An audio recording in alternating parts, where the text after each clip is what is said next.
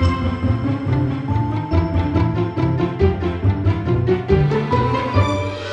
Coach Weekly podcasts presents Coaching Laid Bare with Lisa Bird Burgess and LJ Lewis.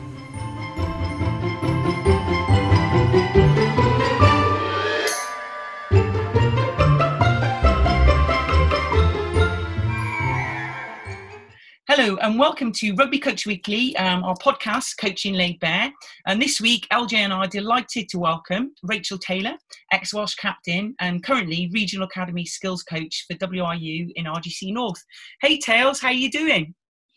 I'm very well, thank you very much for having me on. It's very exciting. Let's just a little bit of an introduction, I suppose. So I guess I took the skills coach role up in RGC, which is great. Obviously, I'm a super gog and a very proud North Walian, so it was really cool for me to be back up in North Wales doing that role. And I guess I've probably tried to I don't know how to best say it, just get as much experience in coaching as I physically can since I've retired from playing rugby. So I coach a men's team in Division 2 North. I was lucky enough to work as rugby participation officer before this, so obviously working in the women's and girls game, a little bit of inclusive rugby, and now obviously this experience at a sort of an academy level. So yeah, trying to do a bit of everything and be as much of a sponge as I physically can. Wow, we're really delighted to have you on and just really looking forward to exploring a bit of your coaching journey and any kind of little golden nuggets you can give some of the coaches that will be listening to this. So thank you very much for joining us, Tails, and really look forward to your contribution. Elge, how are you doing? How's family life? Yeah, good, thank you. We've been busy as ever with a 2.5-year-old, keeping us on our toes, and we're trying to stay active still. And obviously from my point of view with my coaching role and my coach's hat on, we're staying engaged with our players still via Zoom, so life on Zoom is pretty active. But yeah, no, we're good. The weather's obviously turned a bit, which is make things a bit more challenging, but getting out on the bike myself on my own, which has been a luxury, and other than that, just the normal really for the last few months. So yeah, how about you, Bird? What have you been up to? Oh well, bloody hell, Elch, excuse me for swearing there, but we might need to edit that. But today, I've been on a bit of a bike ride and encountered a herd of Welsh blacks, which wasn't my favourite memory. It's fair to say I cycled down the hill much more quickly than I went up it. But other than that, just trying to stay sane really in this climate that we're in at the moment. And so yeah, just really looking forward to catching up with you both tonight. And LJ, you're gonna hit us off tonight with some of the questions. And just to say to everyone that's listening, if you feel like you've got any questions you want to send in, please feel free to contact Rugby Coach Weekly, and we can hopefully answer those questions for you in this podcast. So LJ, over to you. Okay, so first question for us to kind of think about is, how do you motivate players to come back to training? So Tails, do you want to have some thoughts on that first? Is there anything you would recommend? Yeah, I guess I think it's a really interesting time. Like, when you think about what kind of will motivate people to get back into particularly like a community rugby environment. And I suppose there's a lot of interest this weekend, and obviously the rugby kicking off down in New Zealand. And I've just, I don't know, probably over the last couple of days thought there was like a real hunger and a real appetite for people to watch the highlights, just, I don't know, immerse themselves in rugby again. So I'm kind of hoping that when, we're back to being able to train, in small groups here in Wales, or, the dream scenario of getting back to team training and playing, you'd like to think that everyone will come back from that very motivated, because it's been restricted or it's been taken away from people to do. So I guess it's a really interesting time to see how people respond to the lift of the regulations. Yeah, definitely. And Bird, anything particular that you might think about? Yeah, I mean, it's especially very after COVID. Yeah, exactly. I mean, it's very different times at the moment, obviously, and it's going to be really interesting to see that. I think Tails has hit the nail on the head there by, hopefully people are kind of bursting. I know we as coaches are desperate to get back, to get that contact with the players and, get everybody working again. But, prior to COVID, it was like, it's a really mixed thing because some people don't see their players, may see them once a week or twice a week. So, it's really kind of in that club, how do you motivate those players that you may only see once a week to come back, and give them that kind of sense of belonging to the club. I think a big thing for me is being able for them to leave a session actually having learned something. I think if you learn something as a player, you grow and develop. And also give them that sense of belonging. So you find out about them as a person. So it's not just the rugby skills. And I know it's difficult sometimes to do that, but it is important to give them that sense of belonging because it is a club they're joining. So, interested in them and finding out what they want to develop and grow as well. Speaking from a kind of semi-pro level where we're kind of working at with the girls, I know at Gloucester Hartpury, we do something called individual development plans where you focus on developing that player's skills so they can kind of grow and develop themselves. But again, in a club environment where you may be seeing a person once or twice a week, it's like how you engage them and really motivate them to come back. And that's where you've got to get the players to buy into it as well to get them involved. I don't know. What do you I think so. Obviously, everyone's had so much time recently to do all the reflecting and go and learn and find out what everyone else is doing. And I suppose you get to a point where you're like, actually, I need to start doing myself. And I think on touching on that point, Bird, about if you've got limited time with your players and you want to find out about each individual, an exercise I used to run when I worked with the junior academy at Hartpury was I'd do speed dating.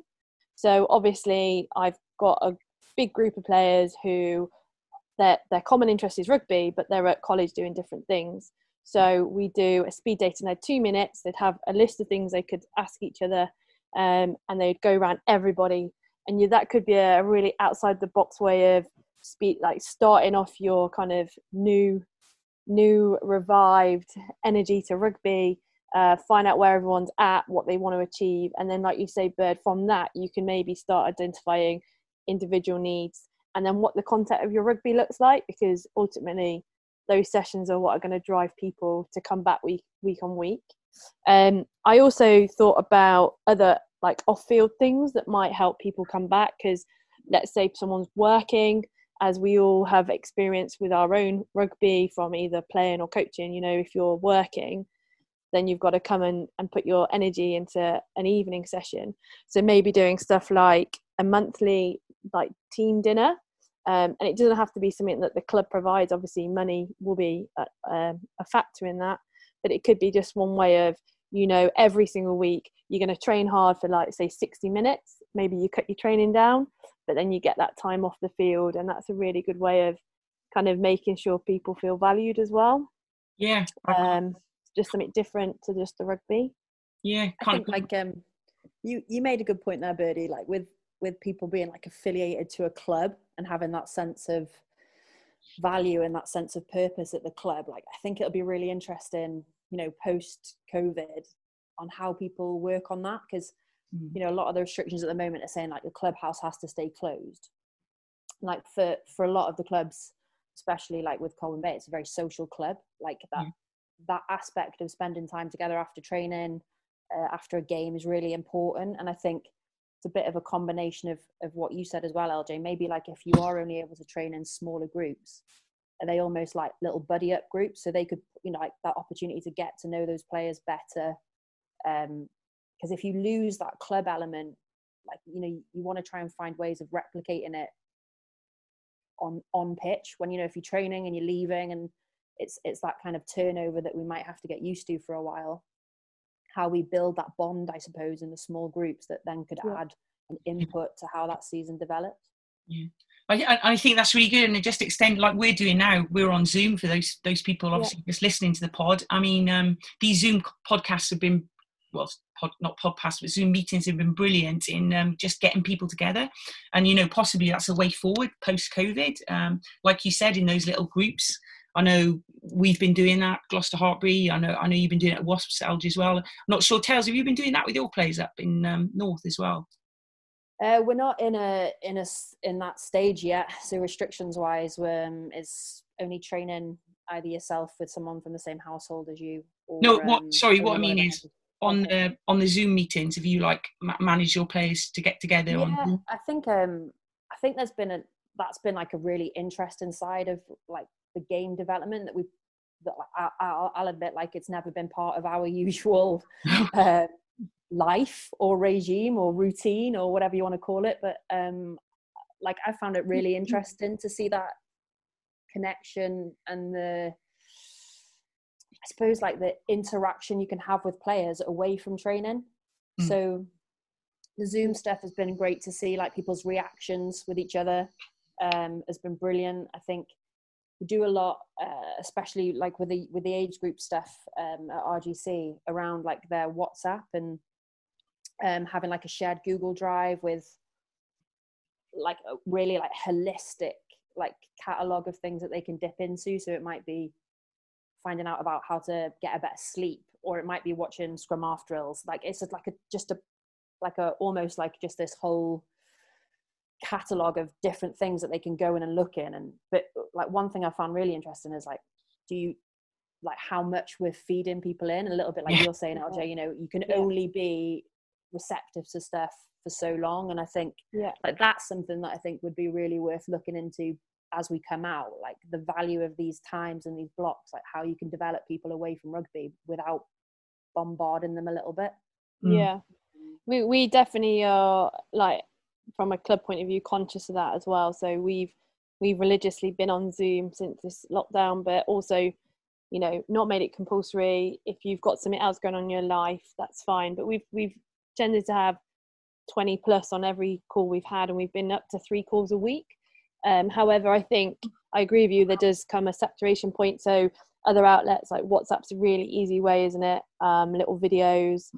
I've obviously I work with the forwards, particularly at WAS, so I've been looking at other things that they can work on, as in like a 1%er.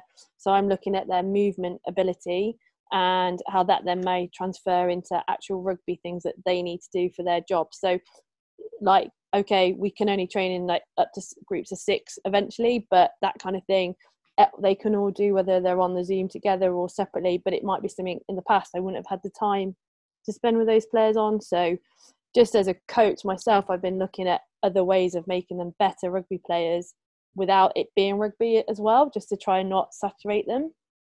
I think that's a really good point. And like one of the things as well that's come off really good in this is, especially for the mental well-being as well, is yoga and increasing their flexibility. Because well, certainly me, I'm not flexible at all. I never was as a player, really. But I mean, the more flexible you are, the more adept you can become at different skills, and yoga especially, and that kind of release of calming people down. A lot of people have bought into that, and that's been quite interesting as well to see the girls all kind of watching one of the players leading those sessions. That's been really, really useful. I think overall, like the whole that like goes back into how you keep people motivated for the whole season, because so much is unknown. Like, what will the season even look like? How long will the season go on for? I do think having those sort of, we would do it in a regular season, wouldn't we? We'd give allocated blocks of downtime and off time. So I think like it's still important that we are aware of that importance for the players to have time away from everything.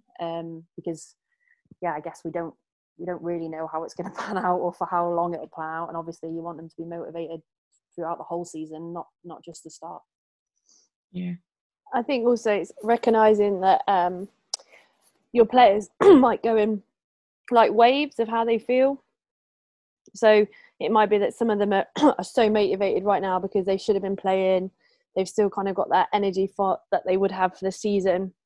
But if you aren't careful, you might get to August and they're like, I feel like I'm done. So like you say, you have got to really keep your eye on that, no matter what format you're using, whether it's a Zoom or you are doing some eventually on-field stuff.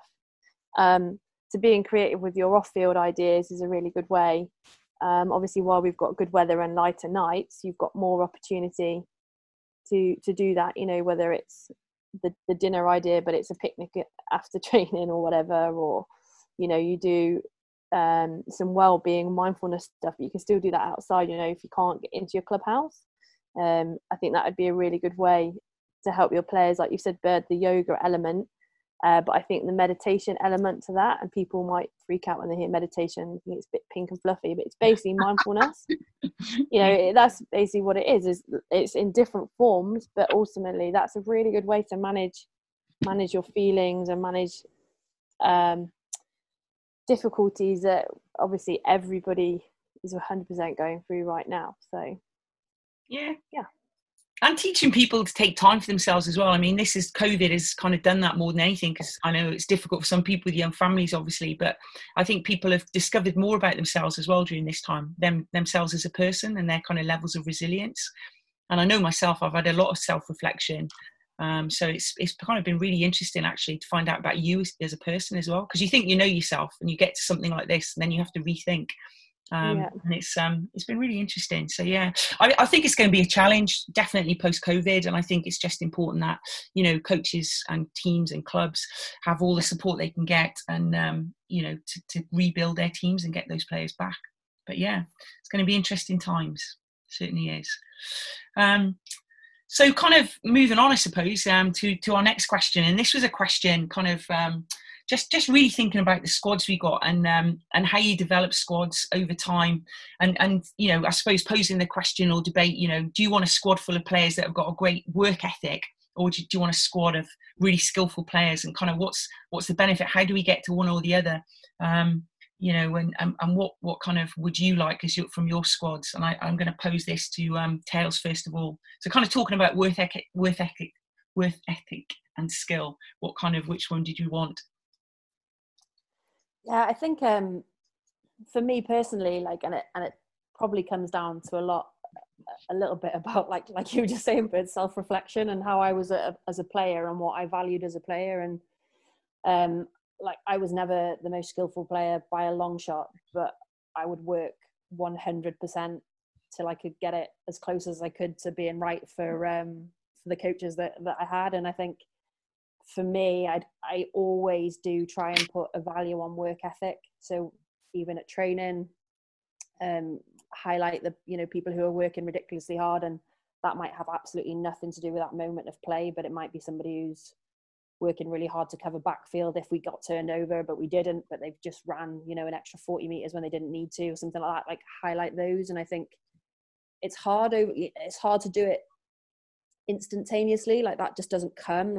You've got to keep doing it, and you've got to keep rewarding it. And I suppose the best moments you get is when other players realize how hard other people are working, so it becomes player led, and you get that environment and that culture going within the team. We all love watching an absolute worldy try or a moment of just pure skill, which is fantastic, and obviously they're going to be rewarded as well. But I think from a team perspective, you want a balance of it, yes, yeah. But probably where I am as a coach, I think probably personal preference is that work ethic, because I think if you've got that, you can work on a lot of the rest. 100%. And how do you develop work ethic amongst players? How do you kind of stress that? And by the way, Tails, as one of your coaches, you did have a great work ethic. You were skillful as well. Yeah. So don't ever doubt yourself. Amazing. I'd back that up, Bird. Definitely work ethic without a doubt, Tails, but you were skillful as well. So, but from my point of view, and I suppose in my coaching journey, well, I'll answer your question in a second, Bird, but I think both can be successful, but they both come with their separate challenges. And I suppose naturally for me, a work ethic team might be slightly easier because of the kind of person I am, my values. However, a more skillful team will potentially, for someone like myself, because of my own experiences, may take me longer to make them a team, because I've got to find a way of putting those individuals who have got all this skill, like you said, they may show you moments of brilliance, but then they go off on their own, and that doesn't work well in a team sport. So you've got to find a way to make them connect. I suppose, how do you work with a work ethic type team? You've got to make a game plan that allows for that to be their thing. Whether it's actually, you're probably better potentially better off without the ball if they're really hard working, they are prepared to put their body on the line. Maybe you're more of a defensive team than a ball in hand team, which some people might go, oh, but you know, that potentially is where you would go with your game plan. Or what you might want to do is, while you might want to think, right, okay, they're really hard working, but what one thing, if I can work on one thing consistently, will actually make them even more skillful, that will complement their work ethic. So it might be that, you know, their handling ability is not great under pressure, so they can put loads of pressure on people, they turn over a ball, and then they can't do anything with it. So if I focus really hard on that whilst trying to use their work ethic, then I'll start seeing a little bit more of that skillful element as well as their work ethic. But yeah, so if you were to work, Bird, with a more skillful team, how might you make them less individual? I think mostly it's a combination of what you've both said, really. I think, you know, if you've got really skillful players, it's that balance of, you know, getting them to join together to work as a team. And just because, you know, you're a skillful player, sometimes I find, certainly in my experience, and come in either of you here, but when you've got a really skillful player, they're kind of, you know, sometimes they can be quite, you know, individual in that they find it really hard to gel as part of the team, because they like to do their own thing quite a lot. So I think it's getting to understand them and getting to understand the effect they can have, because they can either be somebody that's like, you know, really outstanding and win games for you, but then at the same time, if they do something and then they can actually lose a game as well for you. So it's like getting that fine balance. So I think with working with really skillful players, I think it's looking carefully at the structure of your training and really working hard on that culture, trying to bring it all together to look at their strengths and, you know, work together as to what we're trying to achieve as a team. But I don't know, Tales, I don't know if you've got anything else to add to that. I just think it's one of those moments, isn't it? Like if you're a luxury coach that has a couple of absolute, you know, worldy players in there who are very skillful but don't have that work ethic, like I'd love it to get to a point where that's cultivated from the team to get that player to want to do it, rather than like the coaching staff or like management side of things enforcing stuff. I think like a lot of, you know, like we were saying, I've been on so many different webinars and stuff recently, and one thing I found really interesting was like peer-led appraisals and stuff within teams. So rather than coach saying like, what do you think, you know, your work ons would be or whatever, or that kind of feedback or feed forward, it would be like players relating that. And I think if you got a team where you did have a couple of players who were, let's say they're not, you know, their skill set was greater than the other players, but they perhaps didn't have that team cohesion or that work ethic, I think that message coming from the team members and then being aware of it is huge. I think the challenge of that is obviously being in a position as a team where you could all sit down and have those really open and honest conversations. Like, I mean, that's like, I was going to say how to get to, wouldn't it? Like, what a powerful culture and team you will have if you're able to do that. That would be really great. We just touching on that point, in this period, the players have been tasked with going to their peers to ask them about their own IDP. So similar to, well, it's the same as the individual development plans, but you were mentioning, but getting that information from their peers. And like you say, how powerful would that be if individuals that need to hear it from someone else get told, like, your skills are amazing, but I really wish you'd get off the floor quicker. Or I really wish you'd keep up with the line speed and defense. You know what I mean? Like, that would be really powerful. So yeah, I think that is really important. I think that's a really poignant. Sorry, Tales, I've just come in there, but just to say, you know, peer getting the players, at the end of the day, they're the ones on the pitch. You know, we can advise as coaches, but that team spirit, that ethos from them as players, it has to come from them at the end of the day, because they're the ones that have to make those decisions on the pitch. So I think they're really poignant, both points you've made there. Sorry, Tales, what were you going to say?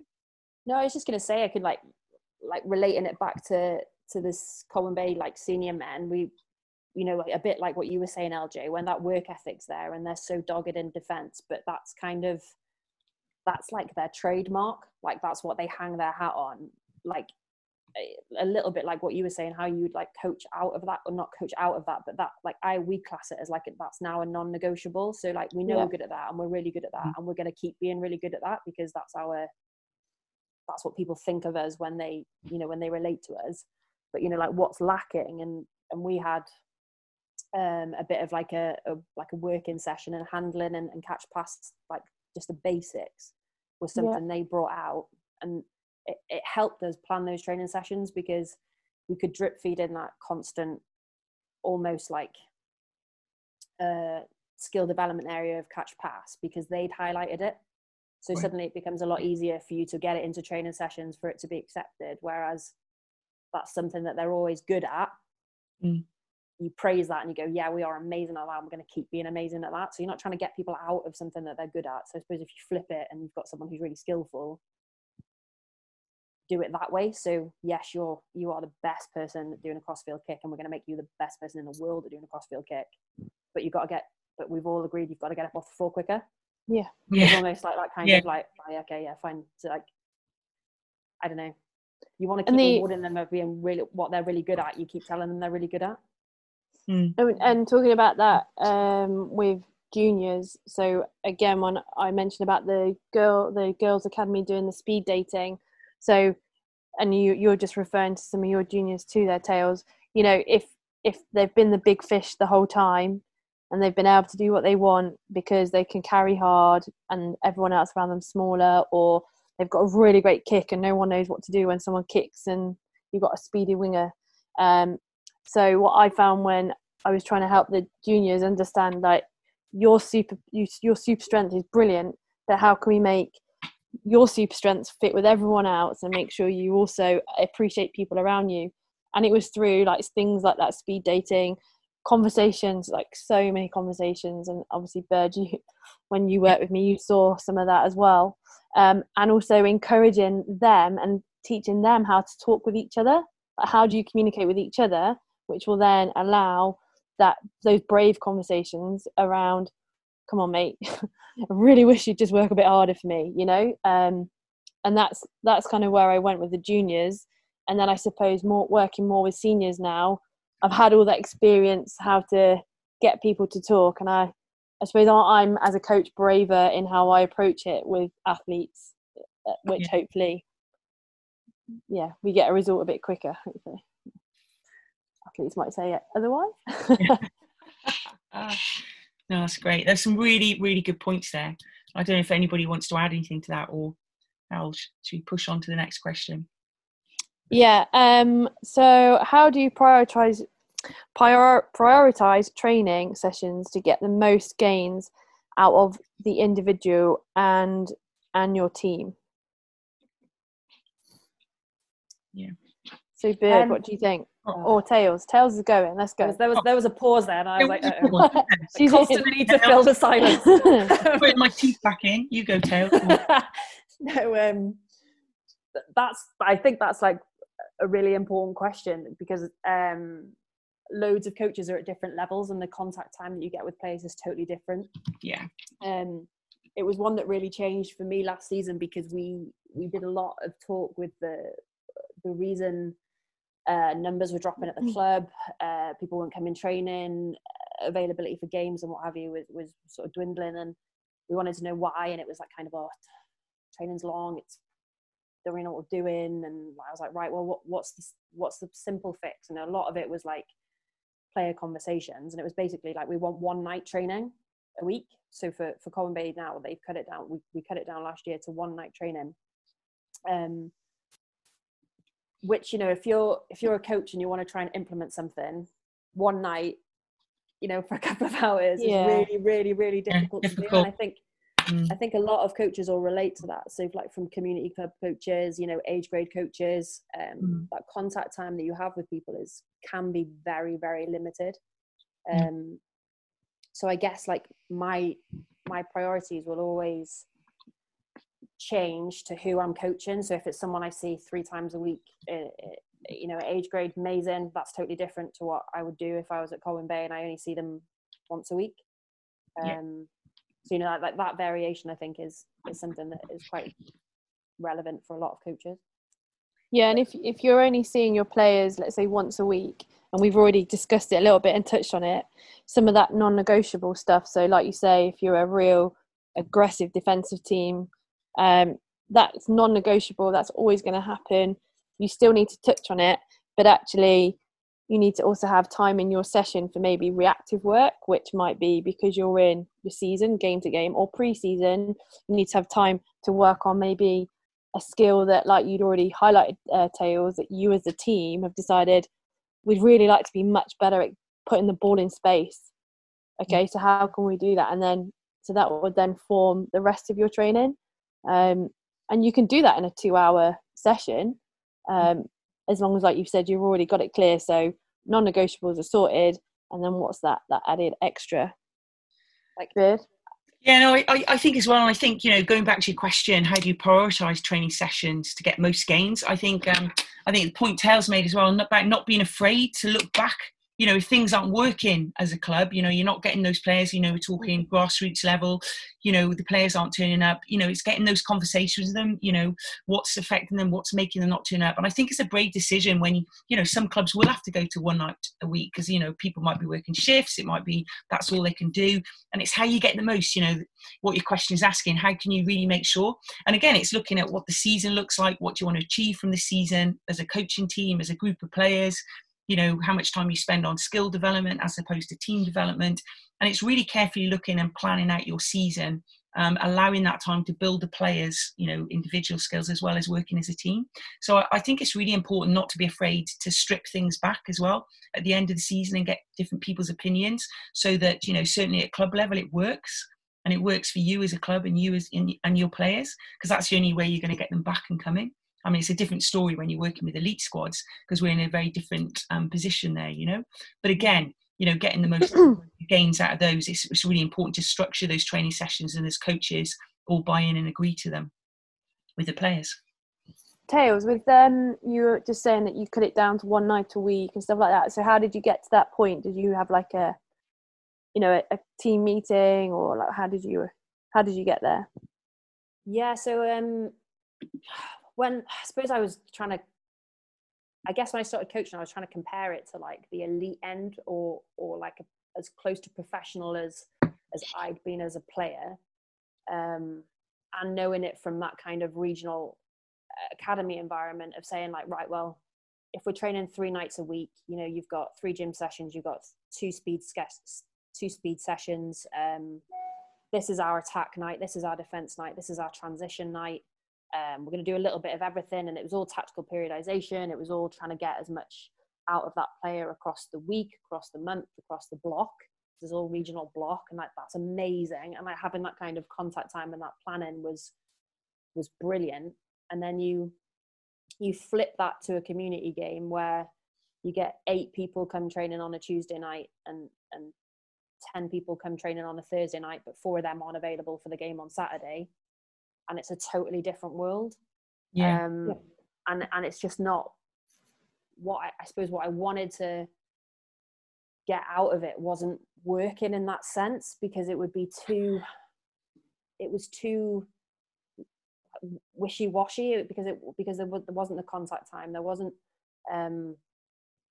like the load wasn't representative to the week, because we'd try and do something on Tuesday that would be like heavier contact, but then the people who would be there on Saturday missed Tuesday, so that then couldn't be the way we wanted to play. If we're looking at a 2-person hold up tackle and we wanted to do that on Saturday, I'd end up having to do that a little bit on Thursday and a little bit on Saturday before the game. It was just like, this is just not fit all in. Yeah, and I think like I love the idea of like constraints-led approach to little games. I love the idea of tactical periodization. I love all the variations you can put on that kind of training session. And I guess, I suppose, where I'm trying to refine it now is how I get all that content. Can I jam it down to a night session? What have I got to what have I got to filter out that is my non-negotiables, and I know we're already good at it? What can I add in to make us better than we were? Yeah. Points. But equally, like, I'm a bit of a nerd. Might come as a shock to you, Birdie, but I call it well prepared. That's what I say. No, I think I tried. Like, I wanted to try and get everything like out in this season of you know, what was the end goal, and I was going to work everything back. And that was like the whole season. Like, what was the end? Work everything back, week by week, session by session, rotate these things that the guys had said. So like, you know, we looked at those core skills, and I said catch pass was one of them, and that's the one they highlighted. And that's something that was always going to have a little bit of each session, each night. So a little bit of time would be allocated to catch pass. We'd then put in a little bit of maybe like skill development in, and might be, I don't know, around the contact area. So say it's attacking catch pass and it's attacking contact area. And then each week on month rotation, we try and get like a position specific skill night in. So we try and keep that cohesion of the team and the way we want to play as a team, and drip feeds skill development into, like you were saying, Bird, attack, defense, team plays. So like you try and get all that in a night, but then you'd also try and like put a bit of an arm round or a bit of a comfort blanket to some individual positions. So it might be that you work with a second rows one week, and that could all be a little bit about, I don't know, footwork or body position in the scrum.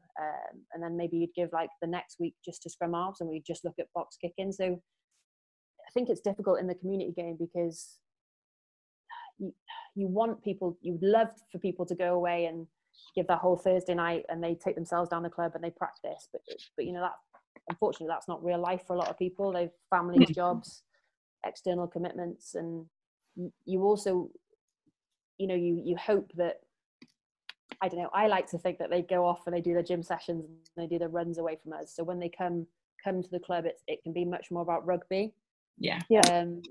You know, and I know like everyone will use a chunk of pre-season to try and get fitter. That's, you know, that's, everyone tries to do that, but I just think that's how we try to do it, as basic as we could last year, with one session a week, trying to develop the whole team, but also giving that little extra to those groups every now and then. I think it's important, especially in the community game, where I guess a lot of people might just, you know, go to train. You know, it's a social thing, isn't it? Like, it's a really difficult one, Tails, and you've made some great points there. And you know, if any coaches are listening, you've given them some really good ideas. And I think you know, it's got to be that buy-in, because like you said, if you're a, you know, a player that wants to turn up, you know, you've got 2 hours of training, you want to, you know, lots of the players just want to play. They want to play games, don't they? It's not about them improving their skill level. They just want to turn up, you know, play, practice their team play, go home, job done. And it's how you kind of develop them, you know, to become better players and understand a bit more. And that comes with time and buy-in. And I think those sessions you were saying, like, you know, concentrating on, you know, back 5, second rows, you know, front row body profiling, etc., that's invaluable. And you get buy-in from 1 or 2 players, and then the kind of bug starts to grow. And that's, you know, that's what you can do prior to or after sessions. And it's got to be the buy-in from those players with that culture. So yeah, but also by doing, to come in. Yeah, by also by doing that, and I really like that idea of when you've got such limited time, giving the individual the time. I really believe that actually working on their positional specific stuff is really important as well. I'm totally I absolutely love that. However, they also, if you're only seeing them once a week and they know once a month they're going to get, like you said, that arm around them, they'll remember how they feel.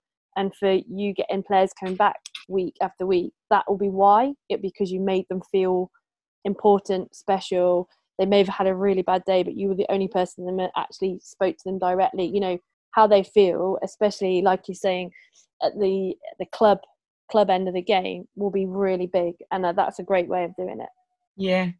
I mean, it takes me back to teaching as well, you know. That's a great point, Els, because, you know, people come back because they want to feel valued. They, you know, some people turn up because they just want to play rugby. Do you know what? They just want to play and they want to go. But other people, they do want to feel valued and part of it. So it's really important to kind of, as coaches as well, to get around, get to talk, get to know your players.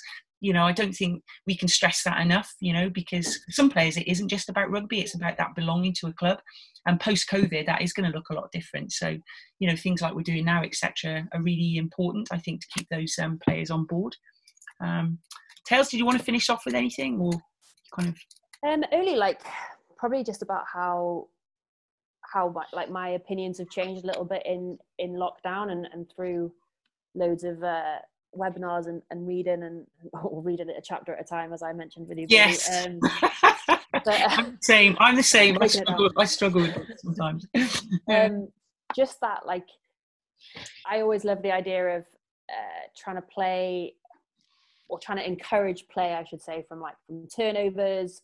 So we work on our like broken play, open play, all that kind of stuff. And what I found really interesting, like during lockdown, is how much of our games are actually like that. So we don't have like every game filmed. It's not coded. It's it's not like that. But it would be fascinating to know how much of our game is from set piece and how much of our game is like attack, let's say, from set piece and attack from open play. Like, I would love to know that, because I think where I'll probably try and make those little 1%ers next season is to try and make my whole session a bit more relevant to that time. So let's say it's 60% attack comes from set piece and 40% is from open play. I'll try and equate that to the time I give to it in training sessions, because I'm a bit of a kind of let's play, let's express ourselves. But ultimately, if we need to start focusing more on set piece and scrum, then we need to go back to set piece and scrum. And it's finding that balance, or making it, I suppose not balance, I suppose make it relevant to the time that we give in training, because that's what's actually going to happen in the game. That's really interesting point there, Tails, and it goes back to those kind of match statistics, doesn't it? In the games, World Rugby's got lots of those, and they're very interesting. How many tries do we score off set piece, and it is really relevant. And do we spend enough time on it, or do we spend too much time on it?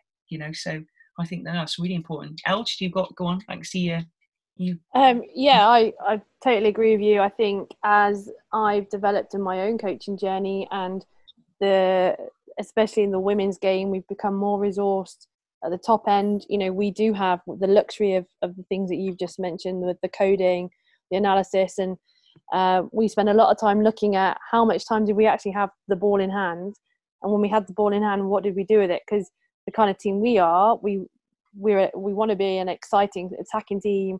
We've got this great attacking play, but if we never had the ball in hand, so we definitely, in my own environment right now, we've had that kind of evolution, if you like, of this is where we were, this is where we want to get to, how much of our time do we spend on phase 1 and 2, whether it's scrum or line out. Some of that will be dictated by the kind of team we're going to be playing as well, but we're in the real fortunate scenario that we have that information that we can go back and look at from our footage. We have at least 2 sessions a week with the majority of the squad, if not a bit more, depending on the scenario of the players. So I, as a coach myself, I'm enjoying that scenario that you've just said, Tails, and I definitely believe that I'm going to go way more that way too, which is why at the moment I've been focusing on that 1% with the forwards particularly, and getting them to understand that the better they are as a mover, that will relate to their set piece, their gain line ability, and then also their own X factor, whatever that is as a player.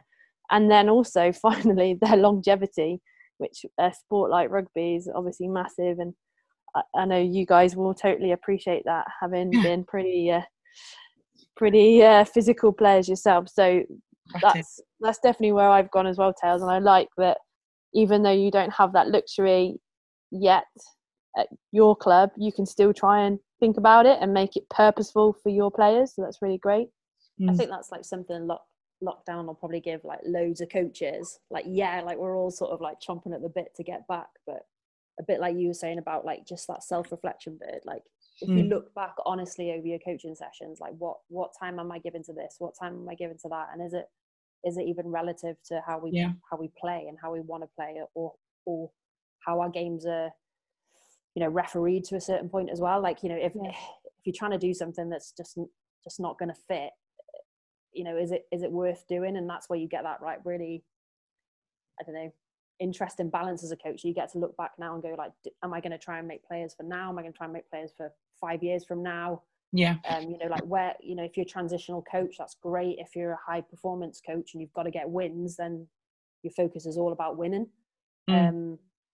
So I just think it's like lockdown is a great time, just because we've got time to we never normally have, to like sit back and reflect and go like, actually, how much of that session did I actually give to what I said I was going to give? Yeah. Oh, so some great points there, some really good points. And just touching on that as well, just, to say for, like your club coaches as well, is, we've got the luxury of this software that we use certainly to analyse our games, but just a video on a stand, even with, like phones, we were talking about that, iPads, just recording things at training and the games themselves for the players to look back. You don't need to have all the high tech. There's enough software you can download for iPads, which club coaches can use. And I think they're vitally important, and maybe that's something we can touch on again in our next chat. But yeah, some really good points there. So, Tails, I'm going to direct this next question to you now, because the question I'm going to ask you now is, does storytelling have a place in coaching? Because I know you, and I know you're a big fan of this, and I just wanted we were on a web together the other week, and just get your thoughts on this really. And I know LJ, you have some thoughts on this as well. So, does storytelling have a place in coaching? I think 100% yes. Again, though, like if I flip it, probably a lot of that is my personal preference and my own values and what gets me my emotional buy-in into something. A lot of that, I think, can be encouraged through storytelling. I was really lucky to listen to a woman called Claire Murphy who spoke around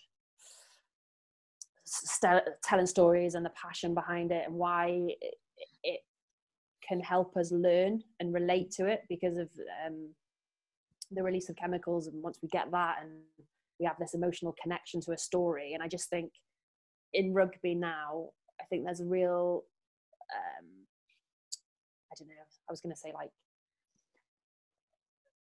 it's quite trend, like I was going to say trendy, but that makes me sound about 45, but you know what I mean.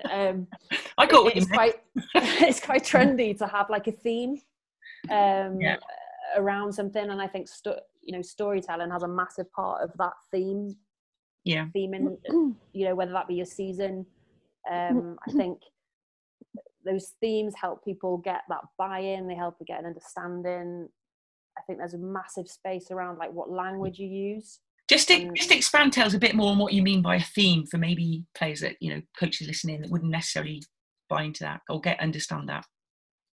I think if I try and think of one off the top of my head. So if people try and we have a theme, if you want to know. Do you want to? Yeah. I won't tell you what our theme is. Well, we have a. Okay, I'll tell you.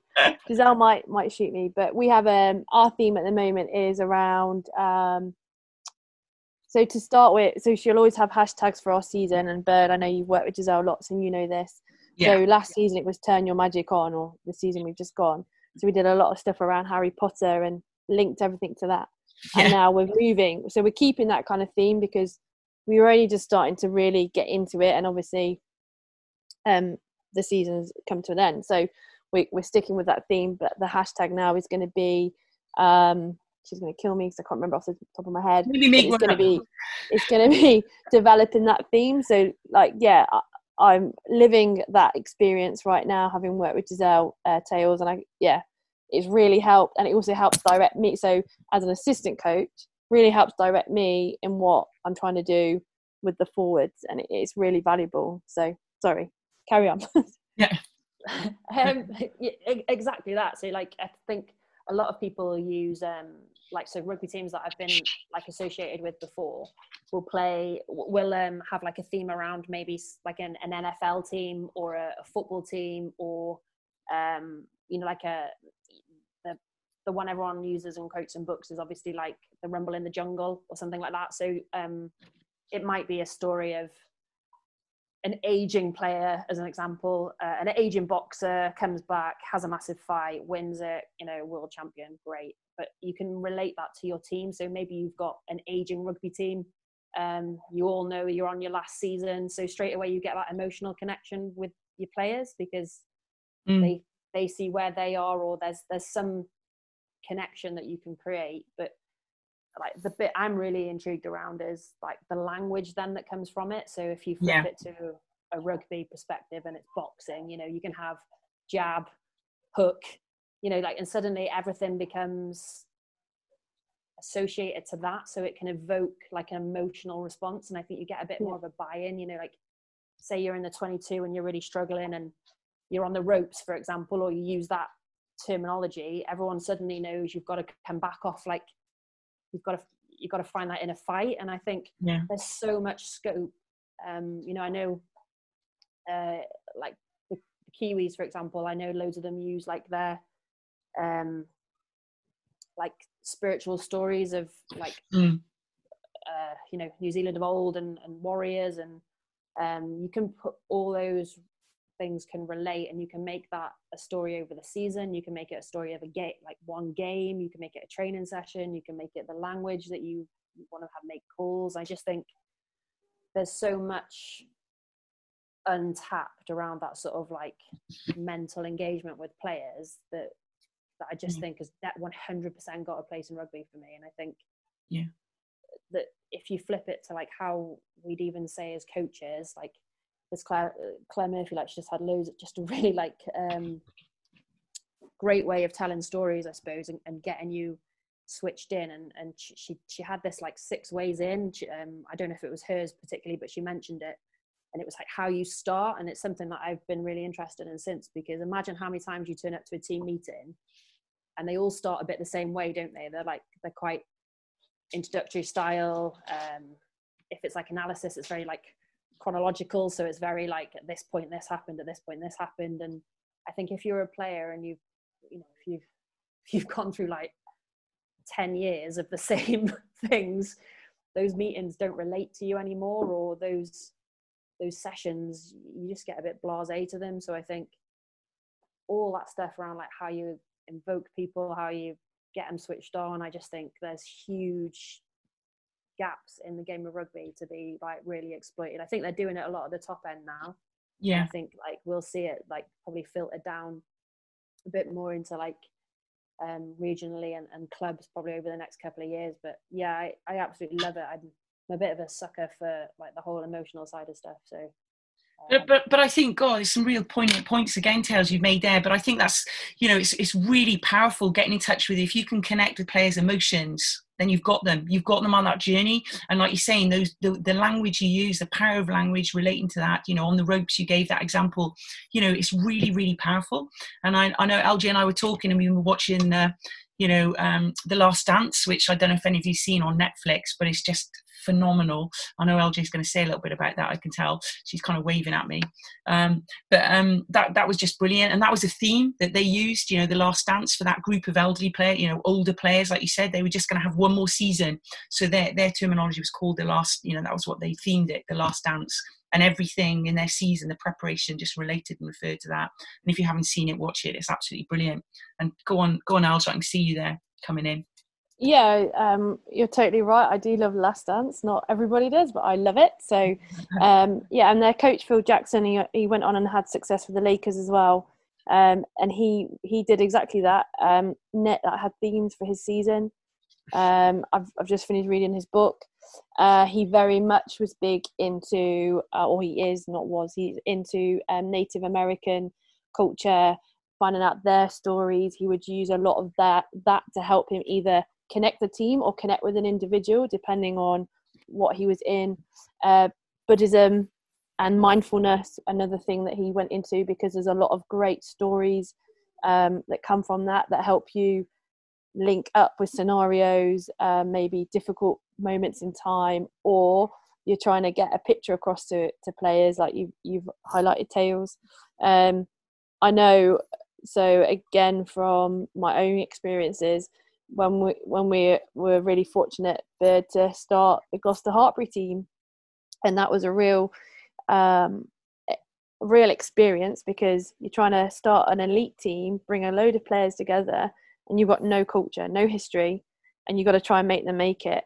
And I went away and really dug deep into like, what is culture, and very much went down the storytelling route, because everyone would have thrown out, think of the best sports teams, think of the best, like, what's their culture? And obviously the All Blacks becomes everyone's straight one. But I try to take them away from rugby and think about cultures and people that have like inspired change or brought people together. And I went down a big journey of that, and that taught me a lot about storytelling. And yeah, I love a story. I personally become more, like you say, emotionally attached to something. And coming into a new club, so going to Wasps, working with new coaches, new players, having to fit straight away was a real big challenge for me. And the fact that we have this whole language that we work together on to make our game work, and not only a language, we have stories behind it, we have themes. It makes life so much easier. And like, again, it's made that real powerful meaning for me of stories are definitely the way to go. And I know I bore Bird all the time with all the books. I'm like, you've got to read this book, Bird. There's some great stories in it. You know, I'm on to another book right now, and I'm telling Bird to read it. I've got some here. So yeah, I'm with you, Tails, on it. And I think it does take a bit of time. So you've probably got to experience things. You've got to find things that you like to read, things that you like to identify with, because not every story is going to fit for you. But yeah, I could keep going on about stories. Sorry. knowing your audience as well, isn't it? So like, you know, obviously I was lucky to be coached with Giselle, and it was a similar theming around it. And I think if you flip that to what it's like as a player coming into it, you know, you could be a brand new player into an environment, and it's quite exciting because it's different.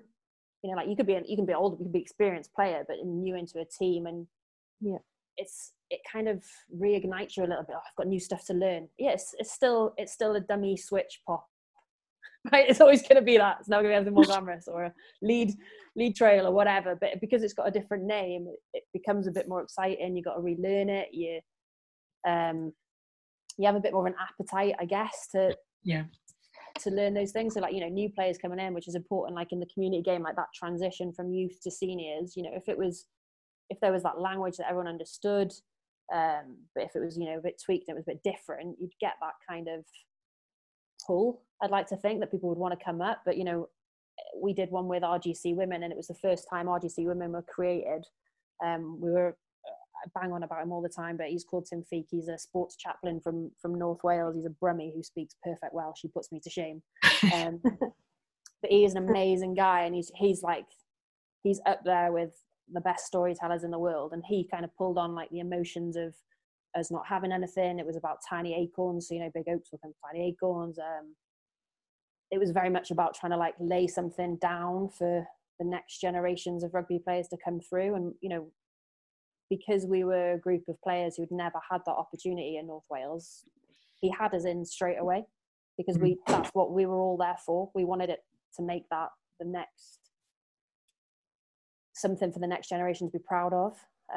He got a young girl who was, I think, 5 or 6 from Rill Rugby Club to come and talk to us. And I tell you what, like, the words that she said were probably more powerful than what, you know, you could have got Warren Catlin up in the room. Do you know what I mean? But because it came from a 6-year-old kid saying, like, I'm really proud of you guys doing this, it was like, Jesus, right, now we've got to do it. And then like the whole storyline from that stuck for the whole season. And it is like, it kind of embeds stuff, I think, a lot easier. But, you know, if I got I think it's important, because if I got, you know, 5-year-old kid to stand up in front of the lads from Colwyn Bay, they'd probably think I was a bit fluffy and woolly again, like with your mindfulness and stuff. And I think you've just got to know your audience. And I think if you can get a theme or a story that relates to those players, like, you're done for the season. Like, it'll write itself after that. But yeah, I'm with you, LJ. I love it. I could talk about it for days. Another thing that I did with the juniors, so again, going down the story theme, I would get them to stand up. So put them out of their comfort zone. It's quite a tough thing, but they would stand up in front of each other. So they'd go away, make their own IDP, so their own individual plan. But it would be, I'd give them things to think about, but it would be totally what they wanted to put on there. And it would be pictures, words, maybe sayings. And it would be a kind of where I've come from, where I am now, and where I want to go. And they would stand up in front of each other and tell their story. And the powerful thing about that is, obviously all of them had a different upbringing. they've all come for one reason, because they love rugby, and they've all got a different end goal. And it was a real powerful moment for me, because when I first went to Hartpury, there was a bit of a reputation of, you go to Hartpury, you play for England, and that isn't the case. And I knew that, and I knew that I needed to work hard and change in that. And the one thing I remember is I had a player come to me, and before they were to do this, and she said, I don't want to play for England. I said, well, what do you want to do? And she said, I want to play for, my long-term goal is to go home and play for my club. Perfect. I was like, that is really great. And for you to stand up in front of your teammates, for them to know what you want to do, is going to be really powerful for them. And she did it. And every player's ever that I worked with at that time, over the 5 years I was there, they all did it, and they stood up and presented their little IDP that they'd made themselves. All of them were different. They all told their story, and I found it really helpful, because I obviously got to know them better, but their own teammates started to understand them a little bit better.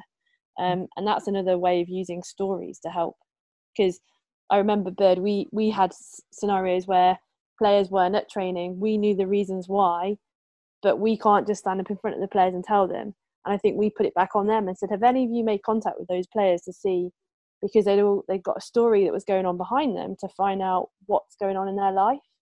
And putting it back on the players to say, you make contact with them to find out why they're not here, because they might have something going on in their life right now that's consuming them, and you don't understand that. But once you hear their story, you will understand, and then how you feel about them will change, and the environment of the team will change. It'll be a really positive environment again. Yeah. Wow, some powerful stuff there, girls. And I can't agree with you more. I think I love storytelling as well. I think it's a brilliant part of coaching, and there's a massive place. And I think I agree with you, Tails. I think it's pretty much untapped, and there's a big area to explore there. And if any of you guys listening haven't read the book Legacy about the great All Blacks, that tells them how they stripped everything back and went back to their roots to discover their Maori heritage as well, and use a lot of that for their emotional ties and how they relate to the game as well. It's a really interesting read if you haven't read it. I'd advise you all to read that as background. Really good, interesting book. But yeah, I mean, God, lots of interesting stuff here. You could talk. I'm fighting my way to get in between you to chat as well. You guys saying good stuff there. But I think we've got one more question to chat around, which is what would a session look like to ensure learning takes place for players? And I know we've kind of chatted on this a little bit. We've covered a little bit of this, but go on, Alge, you can start this one off. What would a session look like to ensure learning takes place for players? I suppose knowing your players is really helpful, because you know where they're at. But if I was to walk into a scenario, so I've got a club, I've just joined, I've got 2 hours a week. It might be that I start off with like a game or something like that, just to see where we're at, and we pinpoint, right, we're going to get really good at getting into space. So we might break down the ability to actually move the ball quick enough. Then I might make a game around it, where they can. Sorry if you can hear. Little Patrick, we can hear him. Sorry. Then try and make a game around it, so they score points because we focus on the hard fast pass. They get a point for getting the hard fast pass, and then maybe they get 5 points if they score a try because they've put the ball in space. And then each week kind of build on that way of learning. So you've got like a very definite skill element of breaking something down, but then putting it into a context of chaos, which the game is, but rewarding maybe the part that you've been focusing on. So that might be one way of doing it. Tails, anything from you on that? No, I think I try and follow quite a similar idea, really. I think having a basic understanding of where your players are and where they're at certainly helps from the off. Like, if you've worked with them a long time or you get a lot of connection time with them, do a similar thing, really. A lot of my sessions are game orientated, I suppose, or scenario based. So a lot of them is like constraints around a different game. Like the game won't always look the same. The pitch will be different. The area of the game will be different. Players will be different.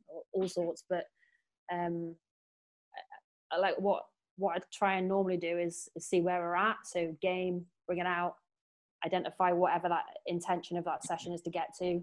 Yeah. Have another look at it in smaller groups, and then build it back up. So it's almost like trying to that whole like stretch idea of giving them something, see if we can build on it, get it back in a game, bring it out, and have that movement. I think what we were chatting about before about like how the sessions are, I think particularly at the club I'm at now, like you don't want to be standing around, you don't want to waste the time that you have because it's so precious. And I think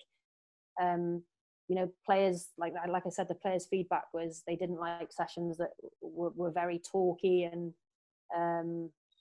they didn't feel like they were getting like a good run in. So a lot of it now is trying to keep players moving. And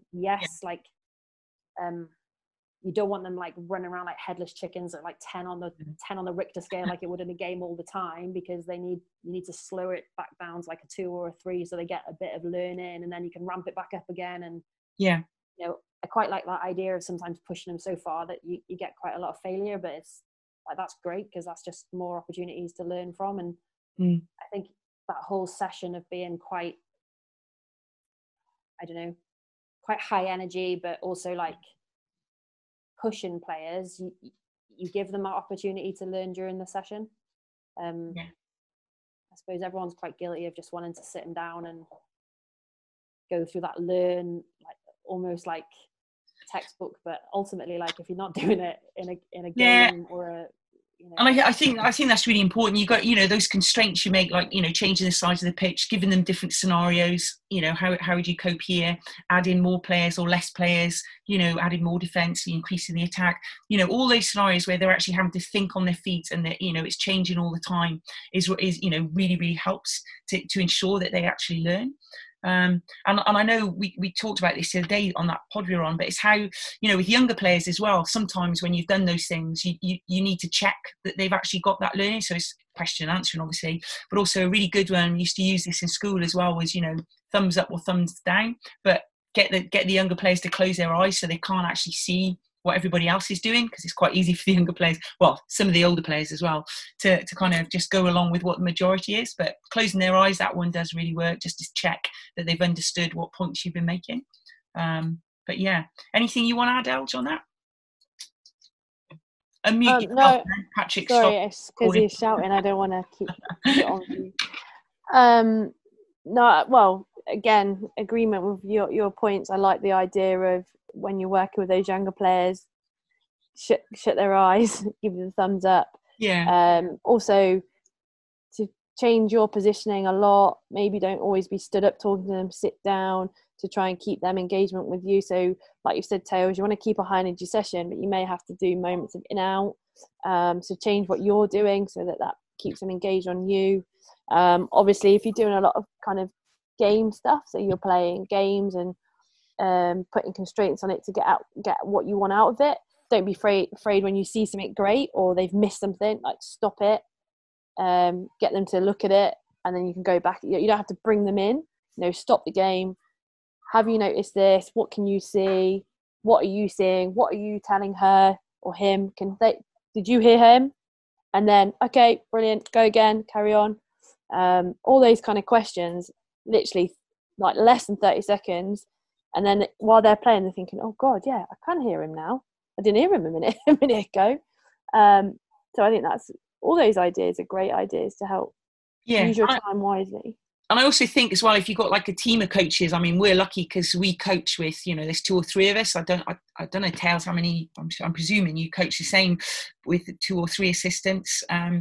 But, it's great to have those coaches as well with a focus of just pulling players out when they need to, giving them little key points, chucking them back in, so you can have that interaction with them as well whilst the session is going on. So like you said, Alge, you don't always have to stop everything. It can still be carrying on while you're having those individual chats. That kind of helps as well. Some of the stuff, like I found like really interesting working, like you were saying, Bird, when you've got loads of, so like in age grade and stuff, obviously you get loads of coaches that want to volunteer and be part of it, and it's amazing. And I think sometimes, especially like lead coaches or head coaches, are quite guilty of not using those people around them. There's 3 of us at Colwyn Bay, and we try and make the sessions as, like you were saying, high energy, etc. But I think where there's real scope that I've learned from the age grade game is sometimes having, if you've got a fly half that maybe isn't seeing something in training and you want to you want them to be able to see it, having maybe like an injured player who also plays in that position, or an older player, so maybe like the next age group up, to like almost like sit with him and like buddy him up, because like they're just some of the stuff that like I've like, you know, I've not been a part of. I've like set it up and then stood back from it, but like their learnings and their understandings that they see between them, when like you were saying, LJ, when you get to that space where people know how to talk to each other and share that, like, oh my God, like that for learning is just like next level. So I think like if you're coaching and you're on your Todd or whatever, like don't be afraid to use another player to like, you know, like sometimes like learning that they can do from being out of that environment. Like, I think like we're all guilty of saying, oh, we only got half an hour, like they've all got to do it for half an hour. Like if they stepped out of that for 2 minutes and saw something, like it might have more impact from them running around like a headless chicken for the other 28. Do you know what I mean? Like it's I think we probably underutilize teams or the strengths of like skills within the team sometimes. 100%. That doing that approach as well will help with so like you alluded to earlier about pre-season, everyone wants to get a bit more of a fitness element in, but if you structure your sessions like that, so you've got someone running like a game and then another, maybe it's an injured player, or even the players on their own, you set up something that they can run on their own. There's no problem with that. I used to do that with my juniors when I was on my own. I'd have something going that I would run and then something like a skill element, so when they then would be in small groups, or you know, like 10 aside or whatever you've got, or less, 5 aside, brilliant. You can only work so hard for so long. You know, your capacity is your capacity. You know, you can't like what's the word, cheat it.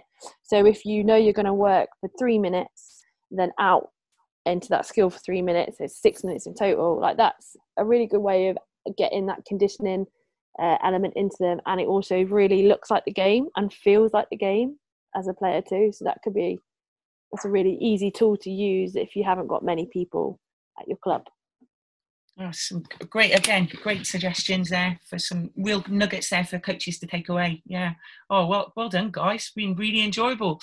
Lots to talk about. I mean, sure, we could talk for ages more, but LJ's got a quick fire questions for us now, Tails, to finish off. So get yourself ready. I'm nervous about. Okay, so you basically just got to shout out as soon as I give you your options. Just shout it out, okay? Both of you, Bird as well. Okay, ready? Diet or full fat Coke? Full fat Coke. Full fat. Oh, girls, nice. Starter or pudding? Pudding. Yes. Full fat Coke and pudding, love it. Okay, scones or Welsh cakes? What? Scones or Welsh cakes? Scones? What are scones? Scone. Or scone. Scone. Depends where you're from, but that's how I can get my best joke in ever. Fastest cake in the world. Scone. From where I'm from, I say scone, but yeah, scone, same thing, you know, or Welsh cake. Welsh cake, 100%. I'd say a scone because I get to put cream and jam on it, but if it's got anything to do with Eleanor Snowzall's mum cooking it, then it's a Welsh cake every day. Wow. You know, I never tried a Welsh cake until I met Bird, and then I've had Bird used to buy M&S. Welsh cake. M&S. Yeah, M&S, really. Other Welsh cakes are available. Yeah. El Snowzall's mum, I got to back her up with that, Tails. God, I'll get El Snowzall to make you one. Mum's I will. Chocolate orange Welsh cake is something else. Oh, yeah. I love cinnamon ones as well. Get it? Oh, lush. Cheese sandwich or cheese toasty? Toasty. And last one, romantic comedy or horror? Oh, comedy. I was going to say, yeah, probably like 5 years ago I'd have said horror, but with my age now, I'm going to go rom-com all the way. Shame. Excellent. Love that, Tails. Love it. That's brilliant. Oh, great work, LJ. Oh, guys, it's been an absolute pleasure. Tails, it's been so great to have your insight and have you on. You know, you've been really looking forward to what your coaching journey is gonna have for you in the future. And LJ, as always, it's a pleasure. So we'll catch up now in a bit. So guys, if you want to hear more, just visit rugbycoachweekly.net. Click on the podcast button to visit the women's section. And thank you all for listening. If you do have any questions, please forward them. And stay safe, everybody, and look after yourselves. And look forward to catching up with you for our next podcast. Take care. Goodbye.